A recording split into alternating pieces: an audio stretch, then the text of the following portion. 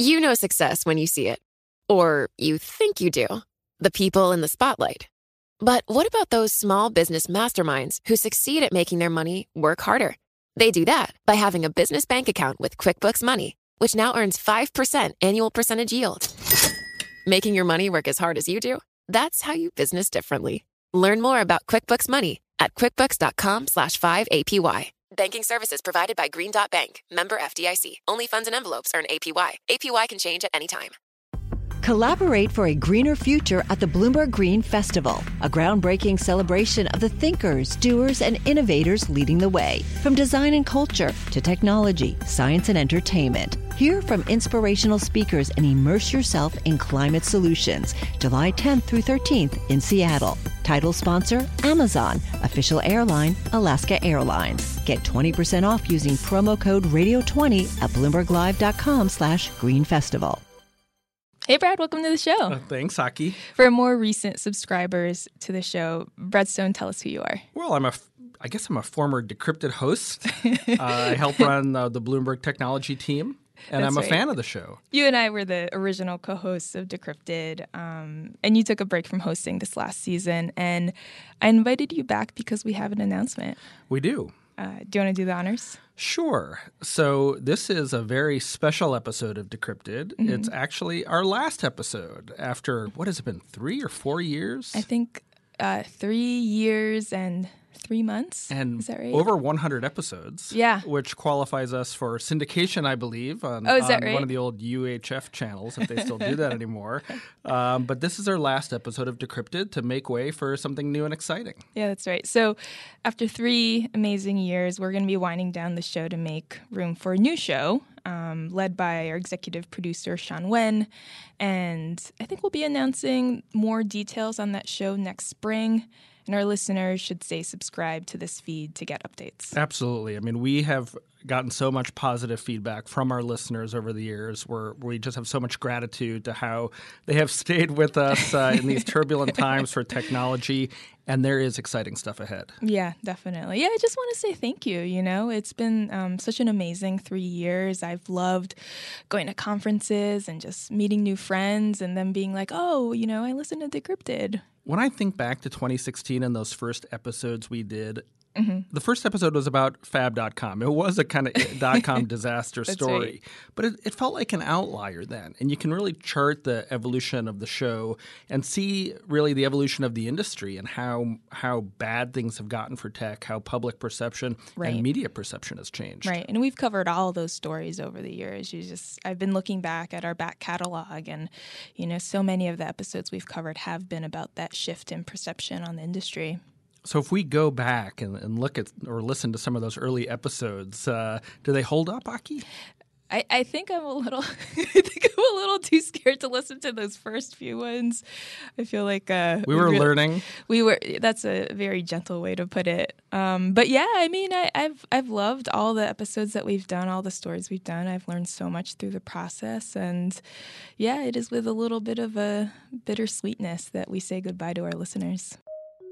So when long-running sitcoms wrapped up, they often did a greatest hits right. episode, and they revisited some of the earlier episodes. Should we do that now? Yeah, I think so. Let's do it. Okay, so let me play you a clip from a relatively recent episode and see if you remember it. There's a kind of an intensity that comes along with it.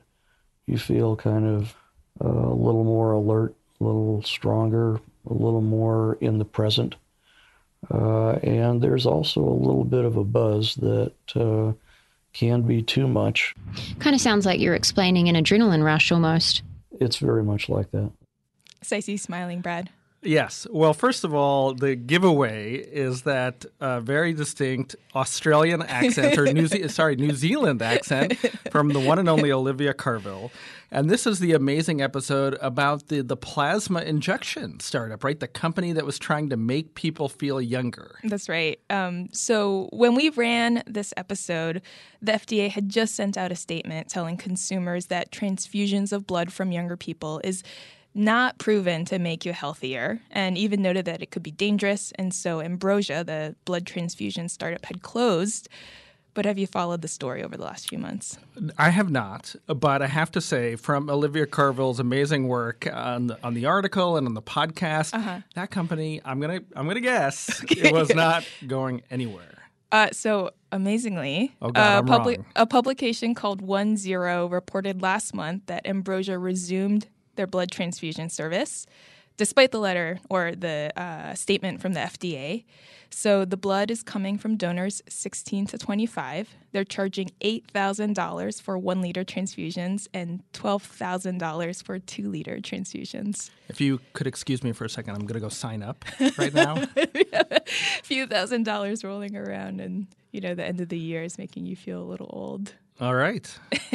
A reporter who worked on the original episode, Olivia Carville, emailed the company for comment. The CEO, Jesse Karmazine, I think that's how you pronounce his name, who's still running the company, confirmed that Ambrosia, this is the blood transfusion startup, is in fact up and running again.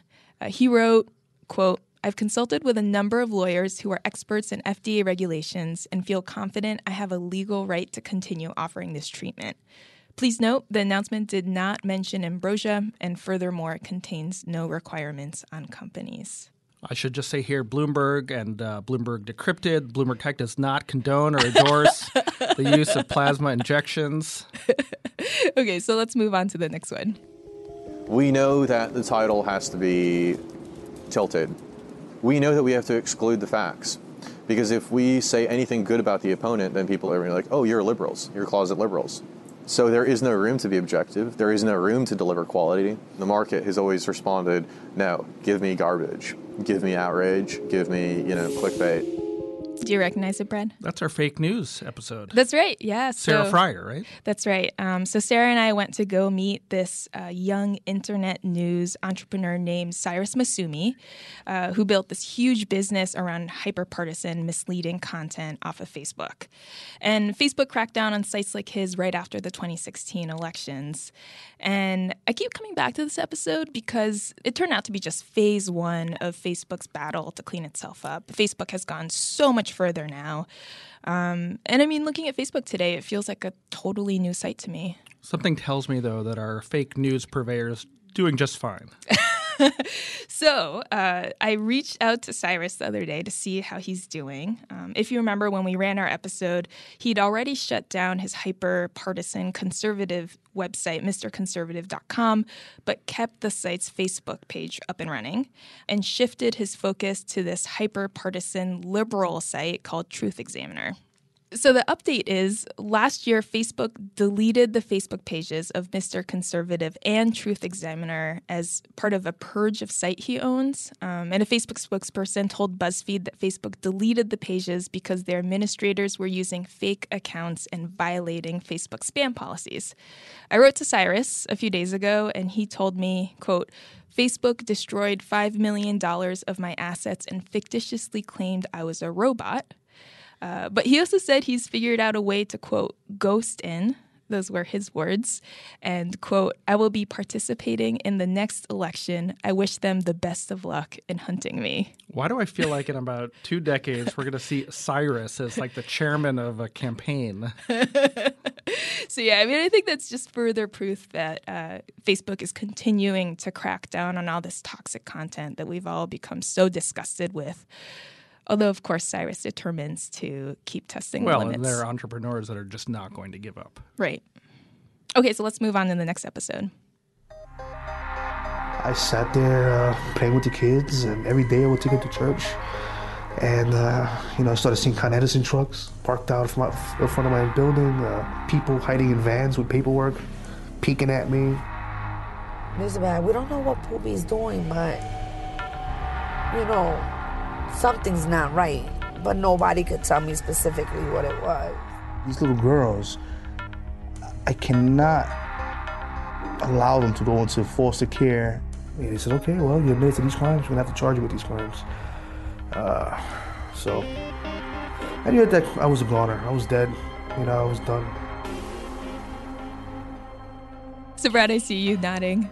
Aki, I believe that is your very special friend, Sabu. Yeah, that's right. So this is the episode about the former anonymous hacker, Hector Monsegur, about how he stumbled into this world of hacking as a kid, how he ended up leading these very high-profile attacks, then got caught and secretly cooperated with the FBI, and how he was now trying to rebuild his life after all of that. And I remember he had started a cybersecurity business and was consulting. How's he doing now? So he was he started working for a cybersecurity consultancy back then. The founder of that company was the only person who'd give him a chance because he was a convicted felon. So I caught up with him just this morning. We spoke for about half an hour. He left that consultancy just the other month. And now he's kind of at a crossroads. You know, he's trying to figure out if he wants to strike out on his own and start just go the consultant route, or if he wants to work for a different company. Now, I mean, he's built up so much more experience. So as a result, he's had a ton of offers, and he just kind of needs to decide what he wants to do next. Maybe he can go and find the DNC servers in Ukraine that Donald Trump has been talking about. So interestingly, he's also kind of built out this career as a speaker. He's given 20 plus speeches this year to talk about his life and the lessons he learned having gone through everything. Was that our only 2-part episode? That's right. Yeah. It was probably the most ambitious story that we've tackled. If you have not listened to that 2-part episode, you should go back. It's a great one. Please do. Okay, let's go on to the next one. We are tired. We are really tired because it's 16 months that we fight every day to find the truth, to try to understand what is happened there. We try to involve all journalists in Italy, but the 90% of the media and the journalists in Italy, they don't want to talk about this story. Sound familiar? Okay, I'm going to have to confess it doesn't, but I was cheating. I had to do some fast Googling. And that is the excellent story and podcast that our cybersecurity reporter Jordan Robertson did about the African country of Mauritania. That's right. So it was based on this wild story he tracked down. It involved this shady cyber weapons dealer from India who promised to sell the government of Mauritania software to spy on its own citizens. Right, so sort of the seedy underbelly of the cybersecurity world. And now remind me, because there was a very sympathetic character, a bodyguard, I think, who went there and was imprisoned. Right. So this shady cyber weapons dealer from India was supposed to meet with Mauritanian officials. And ahead of that meeting, had hired this bodyguard from Italy to go ahead and set up that meeting.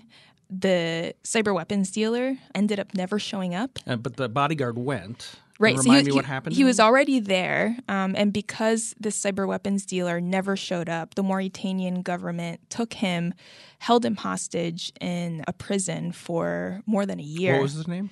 His name was Christian Provisionato. And what happened to Christian? So about half a year after we ran our story, Mauritania finally released Christian, the bodyguard. And Jordan and I got to talk to Christian over the phone, and we ran an abridged version of that interview on our show.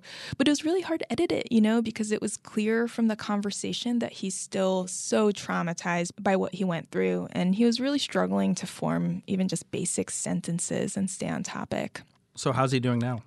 So I asked Jordan to reach out to Christian's brother, Maurizio. That's the guy you heard from in that clip that we just played. And unfortunately, it sounds like Christian isn't doing very well. He tried to sue the man who sent him to Mauritania in Italy's courts, but that went nowhere. He's no longer together with his girlfriend, who campaigned for him to be released. He lives with his parents, and his mother still has trouble sleeping after all these years. So let me read you what Christian's brother Maurizio wrote to Jordan. I told him to forget the story. We live in Italy and there is no justice for people like us. But I can understand how my brother feels inside his heart. I believe in God and I'm sure these people cannot escape him. Maybe they can escape Italian justice, but not him. Wow.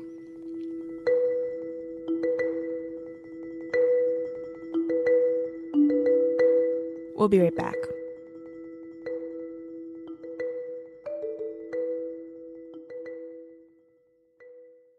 Hi, I'm Ron Kraszewski, Chairman and CEO of Stifel. Financial advisors, if you're not growing your practice, you're losing market share. Stifel is a growing entrepreneurial, advisor-centric firm built for successful advisors like you. Imagine having the resources of the largest wirehouses and the support of the boutique shops, but none of the bureaucracy to get in the way of you serving your clients. At Stifel, it's your business, your book, your clients. I always tell the advisors we're recruiting, I want you to come to Stifel and double or triple your business. Most of them laugh and shake their heads, but I'm serious. Don't take it from me. Take it from Stifel's #1 finish in J.D. Power's 2023 U.S. Financial Advisor Satisfaction Study. So, there's a reason why 148 financial advisors joined Stifel last year. Come join us and find out why Stifel is the firm where success meets success. Visit www.choosestifel.com. Stifel Nicholas and Company Incorporated, member SIPC and NYSE. Okay, so let's move on to the next clip. So his first question was, he said, so we've noticed that you've been doing some government-related searches, and I didn't say anything to that. And then he said, did anybody tell you to do that? And I said, I'm not going to answer that question. And then he said, well, you're terminated, effective immediately. And then long, awkward pause. And then he said, do you have anything to say? And I said, I have some personal items on my desk I should grab. And then he escorted me to get that stuff and then out of the building. How did you feel after that? Were you sad? Did you cry? Were you angry? I mean, I was angry. Like my heart was pounding. So mainly angry. Why were you angry? That was unfair. Like, you can't terminate a whistleblower like that. I see you nodding, Brad. Right. A couple of clues here. First, the mellifluous voice of our long-lost friend, Adam Satariano, who's now a reporter at the New York Times. Right. And the whistleblower. This is Rothenberg Ventures, the guy who blew the whistle on what was a sort of ongoing and profligate party at a high-profile venture capital firm. Right. So the clip you just heard, that is Francisco Riordan. He worked for Rothenberg Ventures, that venture capital firm you just talked about. While he was there, he found some improprieties that he ended up reporting secretly to the SEC, and he spoke publicly about that for the very first time on our show. And then things didn't go that well, if I recall, for Rothenberg Ventures. That's right. So when our story ran in 2017, the SEC's investigation was still ongoing. But in August last year, the SEC formally charged Mike Rothenberg with misappropriating $7 million that his firm raised from investors. And then the SEC and Rothenberg reached a settlement that involved Rothenberg stepping away from his firm and being banned from the investment advisory business. But they hadn't decided on a financial penalty yet with that settlement. And over the summer, after a deeper audit, the SEC came back and claimed that Rothenberg misappropriated a lot more money than was initially thought, more than $18 million, including $3 million of which Mike Rothenberg allegedly transferred to himself. And with interest and also civil penalties, the SEC is demanding Rothenberg pay a total of about $30 million in penalties. And Rothenberg is now fighting that. So the case has continued. Wow. You know, I was on the phone with Francisco the other day, and he said he was a little stressed and frustrated that the case is still ongoing. After all these years, he's still waiting for that sense of closure. But if you remember when we ran our original episode, Francisco worried that coming out to the world as a whistleblower would just brand him as the big troublemaker, right? And scare potential employers away. When I talked to him the other day, he said that hasn't really transpired in reality. He stayed in the tech industry. He's working for a new company as a web developer, and he's doing really well. Good for him. Okay, let's go on to the next one. He's coming into the stadium. You're doing great, Zone 4. I can see the red. Zone 4, keep it up. Ribbon in front of us. You're doing good, Fred. Oh, this is the hardest I've worked out in a long time. 4, the end is in sight. Way to go. Nice. High five. High five. I see you smiling. Yeah, I had hoped to never listen to that again. Okay, so this is going to take some explanation, but somehow, several years ago, you got really into fitness trackers and fitness gadgets. You decided you were going to rank them all. Right. And then you had somehow convinced me to strap was it Move It or Move? Move, that's right. I haven't used it since. And that was a workout session where I almost had a heart attack. Well, I tried to get you to do it in a conference room downstairs, That's and right. you refused. No, thank you. So we went to the gym, and it's funny because that thing is still in my bag. Oh, is it really? I haven't in my gym bag, and I haven't used it since. Oh, that's funny. Yeah, I remember you asking me for a link for it and like buying it in front of me. I'm disappointed though that you didn't use it. I never used it. So I bought my own too after that story, and I continued using it. I just used it the other day. It's been pretty great. Now, Aki, as I recall, in addition to reviewing all these fitness gadgets, you also, to sort of find a control group, you hired an actual human personal trainer, right? That's right. So the idea was to compare these gadgets to having a human personal trainer and see which one was better, the right. human And or the whatever machine. happened to her? So she's still around. I talked to her the other day. She's doing really well. At the time of our story, she was transitioning to launch her own company running outdoor fitness classes called Public Recreation. They've now raised $1.3 million in seed funding, and they're about to roll out a new app. So now, several years later, what's your verdict? Person or gadget? I still think it's person, actually. I would never be able to afford a trainer like her. I mean, at the time she charged more than $100 per hour. Like we talked about in the episode, the robo trainer just doesn't quite motivate you in the way that a real human can. Are you a fan of Peloton? I actually am. Yeah, we had one in our old apartment. I got really into it. I think the classes are pretty great, but once again, probably too expensive for me to pay for on my own. So, Brad, there's so many more episodes that we could go through, but that would take forever. And we're going to be posting links to the episodes we just talked about in our show notes.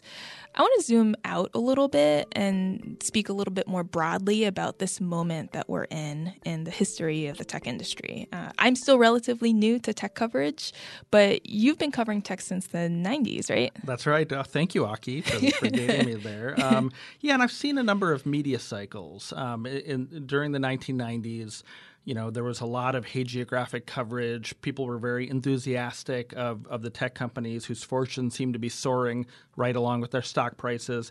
And then things got tempered a little bit during the dot-com bust, and it seemed like things were falling apart. Mm-hmm. And the coverage turned negative. And then slowly but surely, things became more upbeat with the IPOs of Google and Facebook, and then these incredible startups like Uber, right. Lyft, Airbnb.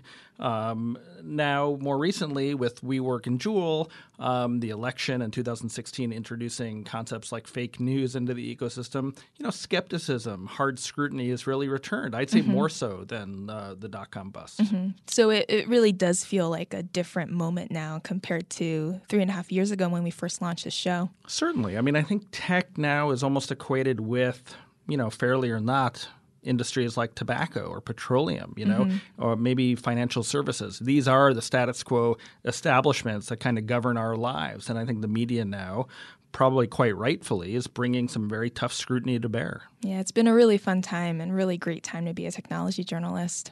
And it's all coincided with the rise of podcasts, which it's made it so fascinating to just explore this new medium. And it's actually one of the reasons why we're retiring Decrypted. Right. We're not giving up podcasting. We've decided next year to just go a little bit deeper into a couple of stories that we're passionate about. Mm-hmm. So we'll be announcing more details on that next spring. Yes, and I can't wait to get started.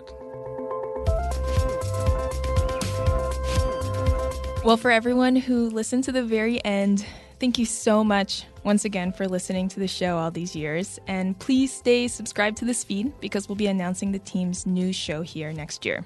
You can continue to reach out to me on Twitter at AkiIto7.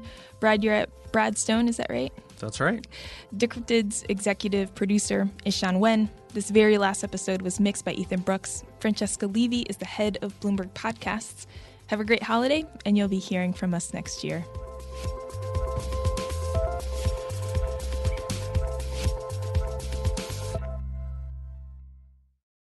Collaborate for a greener future at the Bloomberg Green Festival, a groundbreaking celebration of the thinkers, doers, and innovators leading the way. From design and culture to technology, science, and entertainment. Hear from inspirational speakers and immerse yourself in climate solutions. July 10th through 13th in Seattle. Title sponsor, Amazon. Official airline, Alaska Airlines. Get 20% off using promo code radio20 at BloombergLive.com/Green Festival.